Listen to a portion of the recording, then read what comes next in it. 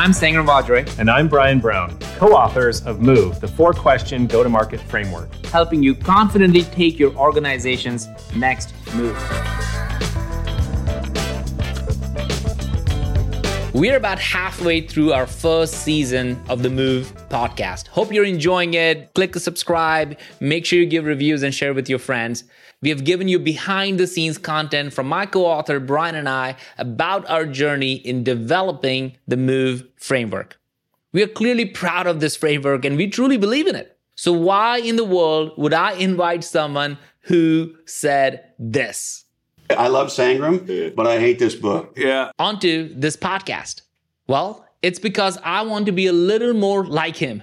Christopher Lochhead is a good friend of mine. He's a 9-time best-selling author, a 3-time Silicon Valley CMO, and an advisor and VC partner to numerous successful SaaS companies. Chris is also, which is what I love about him, is an incredibly honest person. And that's why what I love about him is he will tell me exactly what he feels about the book. And that's what he said. He said, I love you, but I hate this book, because he believes in something different. And that's the point here, folks. The point is, not everybody has to fall in love with this framework just because we said it. You have to try it for yourself.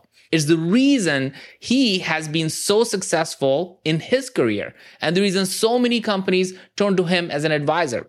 Chris shared his true thoughts on the Move framework with me while we were developing the book. As a matter of fact, Move actually is what he gave the name to the book. So I'm excited that he's in with us. And now, in this episode, you will get a snippet of our conversation on why he disagrees with the framework and why he's such a champion of category creation. The first time I shared the concept of, hey, here are the 3 Ps, problem market fit, product market fit, and then platform market fit. You literally stopped me there and you said what? Do you remember that? I don't, but I can imagine. Yeah, you're like, I hate this. I love you and I hate this. Yeah. Why? So let's look at the words, right? What was the first word? Problem market fit, product market fit, and platform market fit. So let's start with the most popular, well-known one, product market fit. Yeah. So if you take a big step back, I believe that thinking about thinking is the most important kind of thinking. Point A. Point B, what most people call thinking is the regurgitation of somebody else's thought that they thought sounded good to them. Yeah. And unfortunately, a lot of people don't stop and think. So with that said, let's just look at the words. Product market fit. Everything about that phrase is fucking stupid. So here's why. Yeah, I want to hear it all. It tricks entrepreneurs into thinking that their job is to fit their product into a market. And a lot of entrepreneurs do that. Matter of fact, that's what the vast majority of entrepreneurs do. And every legendary entrepreneur, innovator, creator in history has not done that. So if you want to ensure failure, strive for fitting your product into a market. We all know Zoom is the category king in cloud conferencing. There's a competitor of Zoom's called Weebly. They've got legendary product market fit, and they are on a rapid pathway to bankruptcy because they are playing a comparison game with Zoom. They're currently running a campaign that has a photo of the New York Times and says, the New York Times says Whereby is better meetings than Zoom. So they're still talking about Zoom in their own marketing. Right. So they will fail completely. And so anybody who's trying to fit into an existing market, by definition, is playing by somebody else's rules. Yeah. And based on our primary research that we published in HBR, analyzing every venture-backed tech startup from 2000 to 2015, what we discovered is one company in category after category after category earns on average 76% of the total value created as measured by market cap and valuation. So what we know in the tech space is in each space, in each category, one company takes 2/3 of the economics. Whereby will never catch Zoom ever. And their product fits really well into the market designed by Zoom. So would you say, like, how would any other company would come into a market? Because, for example, let's just take Zoom as an example. They are the category leader. They have done everything. They've built the category. They're legendary, in your words, right? How does anybody else come into it? Like, what would they have to do to actually, or what would you say to Where-Be? What should they do that will change them into making a different category? They have to redesign the category. They have to design a new category. If they choose to compete, which is what they've chosen to do, they are going to ensure all of their customers will be orphaned, their employees won't have anywhere to work, and their investors are going to lose all their money. Wow. 3 different ways that I've learned in the whole research of the book of how companies go to market, right? One is sales-led, right? Like a lot of companies would say, you know what, founder, CEO, sales-led. The second I've learned about is product-led.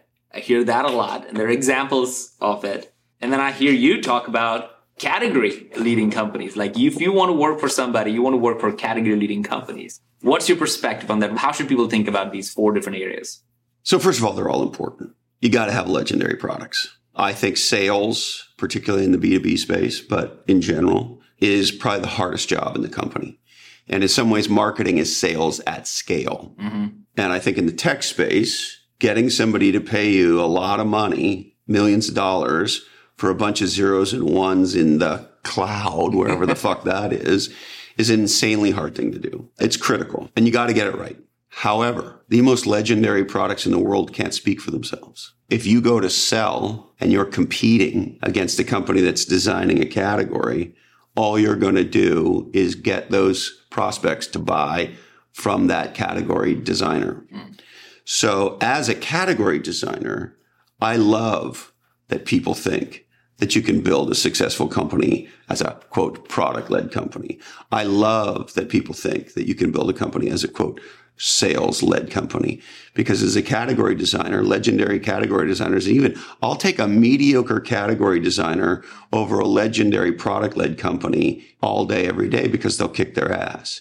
Because category is the only single point of failure. Category designers start with the problem. What's the problem? People in the tech industry talk all the time. Well, let's talk about our solution. We want to talk about our solution. We want to talk about our solution. Well, hello. People don't need a fucking solution unless they have a problem, right? Let's talk about a company that has gone through more of the phases. Like you work with so many companies. I mean, which another company you want to talk about that you guys have seen and taken them through the category design, category leadership, and the whole model, and actually have seen an exit or have seen valuation that big? I mean, how far back do you want to go? I can give you 50 examples. We'll talk about Qualtrics. Maybe that's one. So Qualtrics is really impressive. So here's a company who is competing in a category that most people call surveys or something like that, right? Some kind of customer feedback, customer survey type space. And they say, no, that's really not it. That's like a small feature of this bigger thing that we do. Yeah. And so they come up with a vision and therefore a category around experience management. And as a result, they create a whole new category about measuring and monitoring and delivering legendary experiences. And they change the game with that and they go public. And ultimately, as they're getting ready to go public, they get acquired by SAP. Because what most people don't understand is if you're a growth company, what investors pay for is category potential. Because smart investors know that one company takes 2/3 of the economics. Yeah. And so what drives investments, or in this case is acquisitions, is the fact that investors, or in this case SAP, believes that the experience space is going to be a massive new category. Yep. B, that in this example, Qualtrics has what it takes to what we call prosecute the magic triangle, which is get product, company, and category design right, and therefore earn 2/3 of the economics. So on the eve of going public, SAP comes forward and says, we want to buy you. Yeah. The company continues to grow massively within SAP, and SAP decides to change their strategy and roll the company back out and take them. So they go public officially now for the second time, and they stand alone. All of the competitors that they had, which there were many of, are now eating dust. And so now I don't know what their market cap is today. Do you know, Sangram? No idea. crazy. And they're clearly the category queen, and they're the company that designed the space, changed the language, changed the agenda, had a different, and I use that word on purpose, and provocative point of view. And when they got enough people in the market to believe in their point of view, that it wasn't about surveys, it was about delivering this incredible experience, bam. Why do so many people struggle with that? Why don't people think like that's the way to go? Because it sounds logical. It makes sense. In life is all about, like, if I understand the problem better, I can find a solution. Why do people fall in love with the product so much that they forget the problem?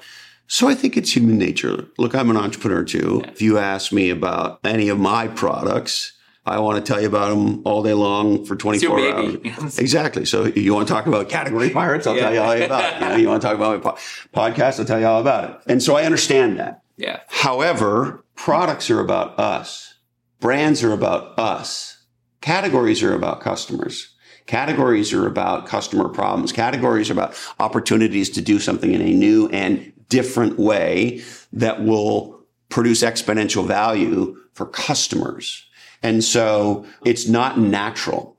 That's the first thing. The second thing is thinking about thinking is the most important kind of thinking. When we say marketing, we say go to market. There is an undeclared, undiscussed, unexamined context about what we mean by that. So marketing in general equals we're going to launch a product and or company, service, whatever, into an existing market. And because we're better than they are, we're going to explain why we're better than they are. And when the world gets that we're better, we'll compete effectively and we will win. Yeah. And that's what we've been fucking taught. That's what marketing is. Read any business strategy book. It's about competing. It's about comparing. It's about fighting for market share. Yeah, it's about pricing and positioning against somebody else as opposed to positioning yourself. Even when we say positioning, to your point, Werby is positioned against I mean, oh my God. When Zoom. You have to talk about your competitor in your ad, that actually tells a lot about you. Well, and listen, some of the smartest executives in history have done this for decades. Pepsi's the stupidest marketing company maybe ever because they've been running the Pepsi challenge forever. 4 to 5 people prefer the taste of Pepsi over Coke. What are you thinking about? Yeah. The aha here, Sangram, is that almost everything we've been taught about marketing and business strategy is completely fucking wrong. It's not what Steve Jobs did.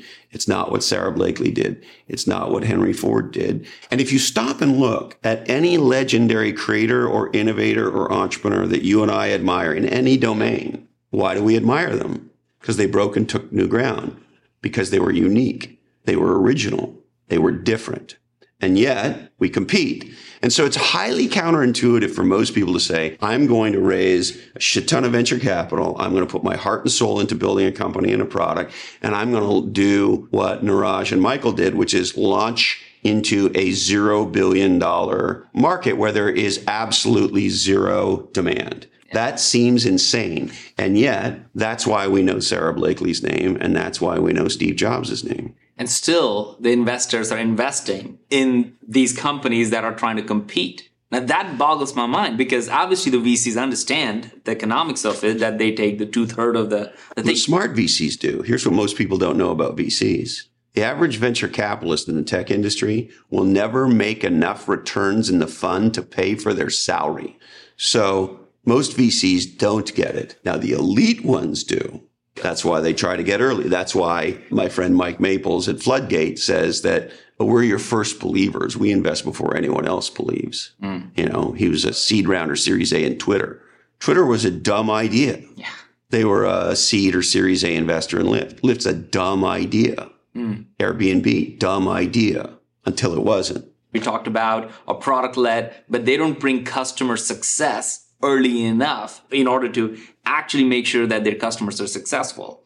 We had a quick conversation before you walked in. He was like, where is customer success? What's your view on customer success, where it's going and how companies are thinking about it? So as a customer, I want to have a great customer service experience. And, you know, we had John Rossman on my podcast, the author of The Amazon Way, legendary book. And one of the things he was sharing with me was how much Jeff Bezos, for a very long time now, has been obsessed with returns. And this is a great example of counterintuitive thinking. His mission was to make it as easy as possible from the very beginning to return product. If you look at most companies, it's fucking hard to return shit. They purposely make it hard because they don't want you to return it. Whereas Amazon, if you've ever returned a product on Amazon, it's really easy. A couple of clicks and they give you the thing and away it goes. And the other genius of Amazon, John, was the guy that led the creation of what they call the marketplace business. So in the beginning, of course, Amazon's selling books and then they moved to CDs and other things, but they're selling things that they inventory, right? And then they bring in all these other vendors and create a quote marketplace. The genius of Amazon was to wrap the Amazon experience around all those third-party vendors. So Amazon took responsibility for the fact that if you buy some niche product from some vendor that we've never heard of and you don't like it and you want to return it, they facilitate the return and the vendor has to play by Amazon's rules and treat the customer the way Amazon says customers need to be treated or they get kicked off the platform. So my point is, legendary companies do focus on getting customer service right. And an untold part of how Amazon became a category king is their legendary returns. That said, as important as it is, and it makes very little difference in determining who the category queen or king is. Because most companies today have complete shit. Most digital startups have complete shit customer service. They don't want to have it, actually.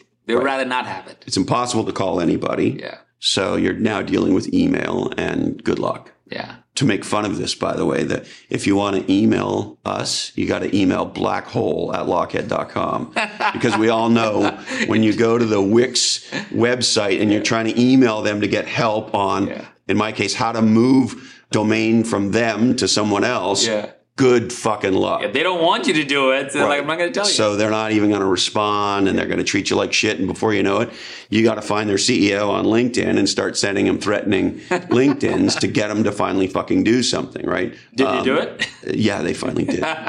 Okay. Because it turns out when you threaten to expose them online for their terrible treatment of you, they wake up a little bit.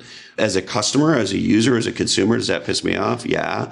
And it doesn't stop companies from being successful. So we talked about problem market fit. Every company needs to figure out and get the focus. So it feels like we're online on that. Well, hold on. But on the problem, not necessarily the market fit.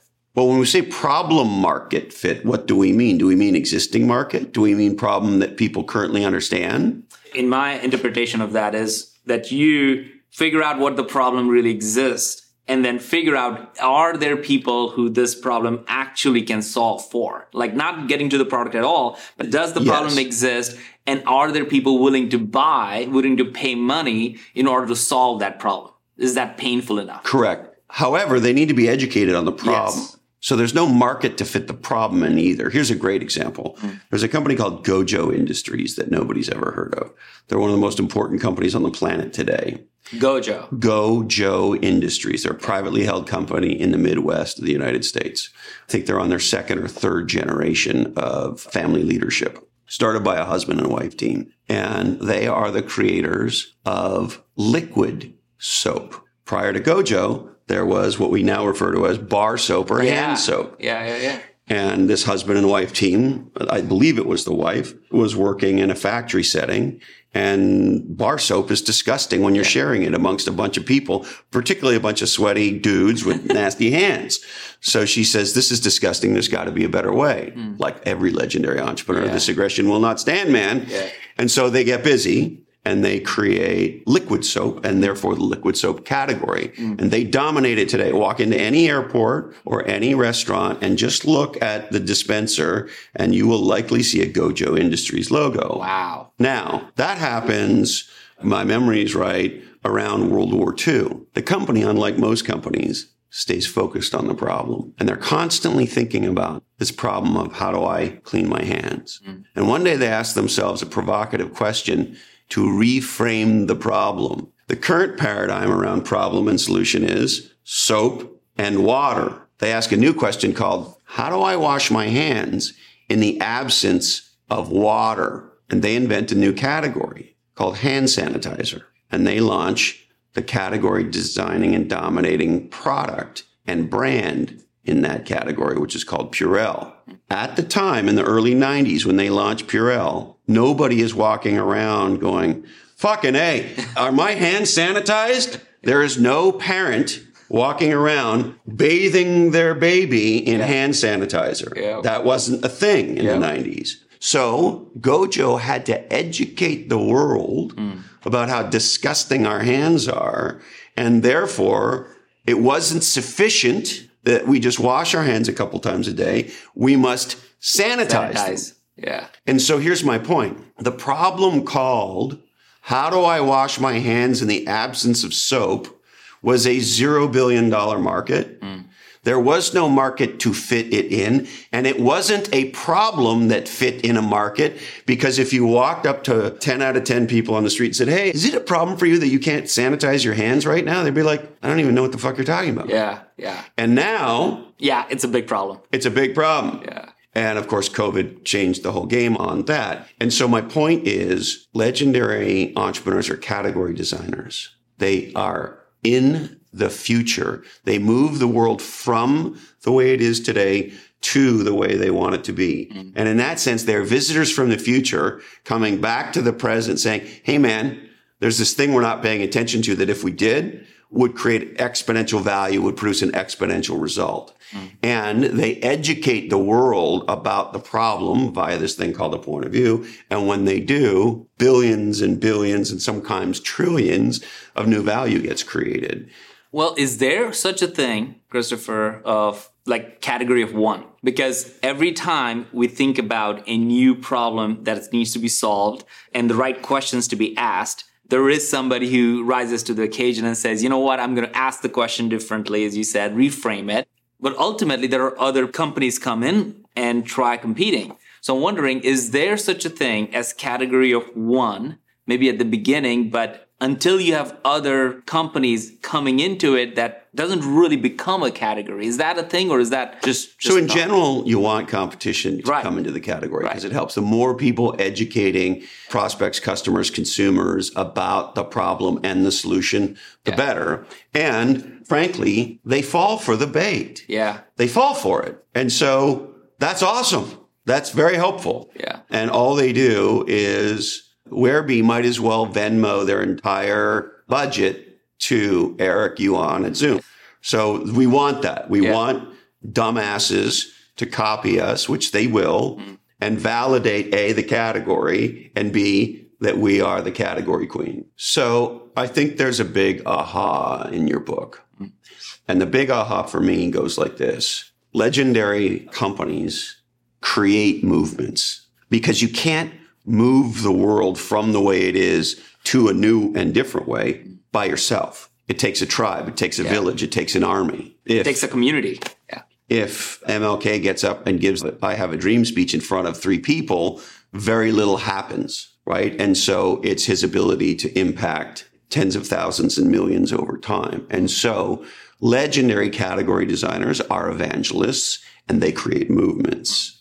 Here's another way to think about it. If you want to sell Bibles, there needs to be Christians. Yeah. And so if you're a Bible manufacturer, you actually have to be a Christian manufacturer first.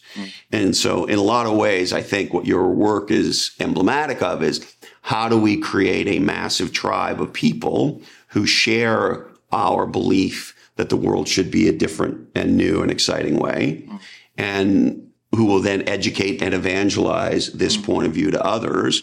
And because here's the aha, the greatest marketing was, is, and will always be word of mouth. And marketing's job is to make sure that the right words go in the right mouths. And so creating a movement is about identifying what my brother from another mother and partner in Category Pirates, Eddie Yoon, calls the super consumers. The super consumers are the 7 to 10% of customers in a given market category who drive that category. They tend to purchase the most. They tend to be the most vocal. They're highly visible online. They buy a shit ton of whatever the thing is. They gift people the thing. Yeah. And so if you're Les Paul and you're pioneering the electric guitar category, the wise thing to do is to figure out who the super consumers are in the acoustic guitar category, because they will probably be the most open to a new and different idea about the future of guitars. And sure enough, that's exactly what happened. And there are people who have 20 guitars, 50 guitars. Those are super consumers of guitars. So if you want to move the world from the way it is today to a new way, figure out who the super consumers are, particularly the ones who are the most vocal, wrap your arms around them, enroll them in your vision, your point of view.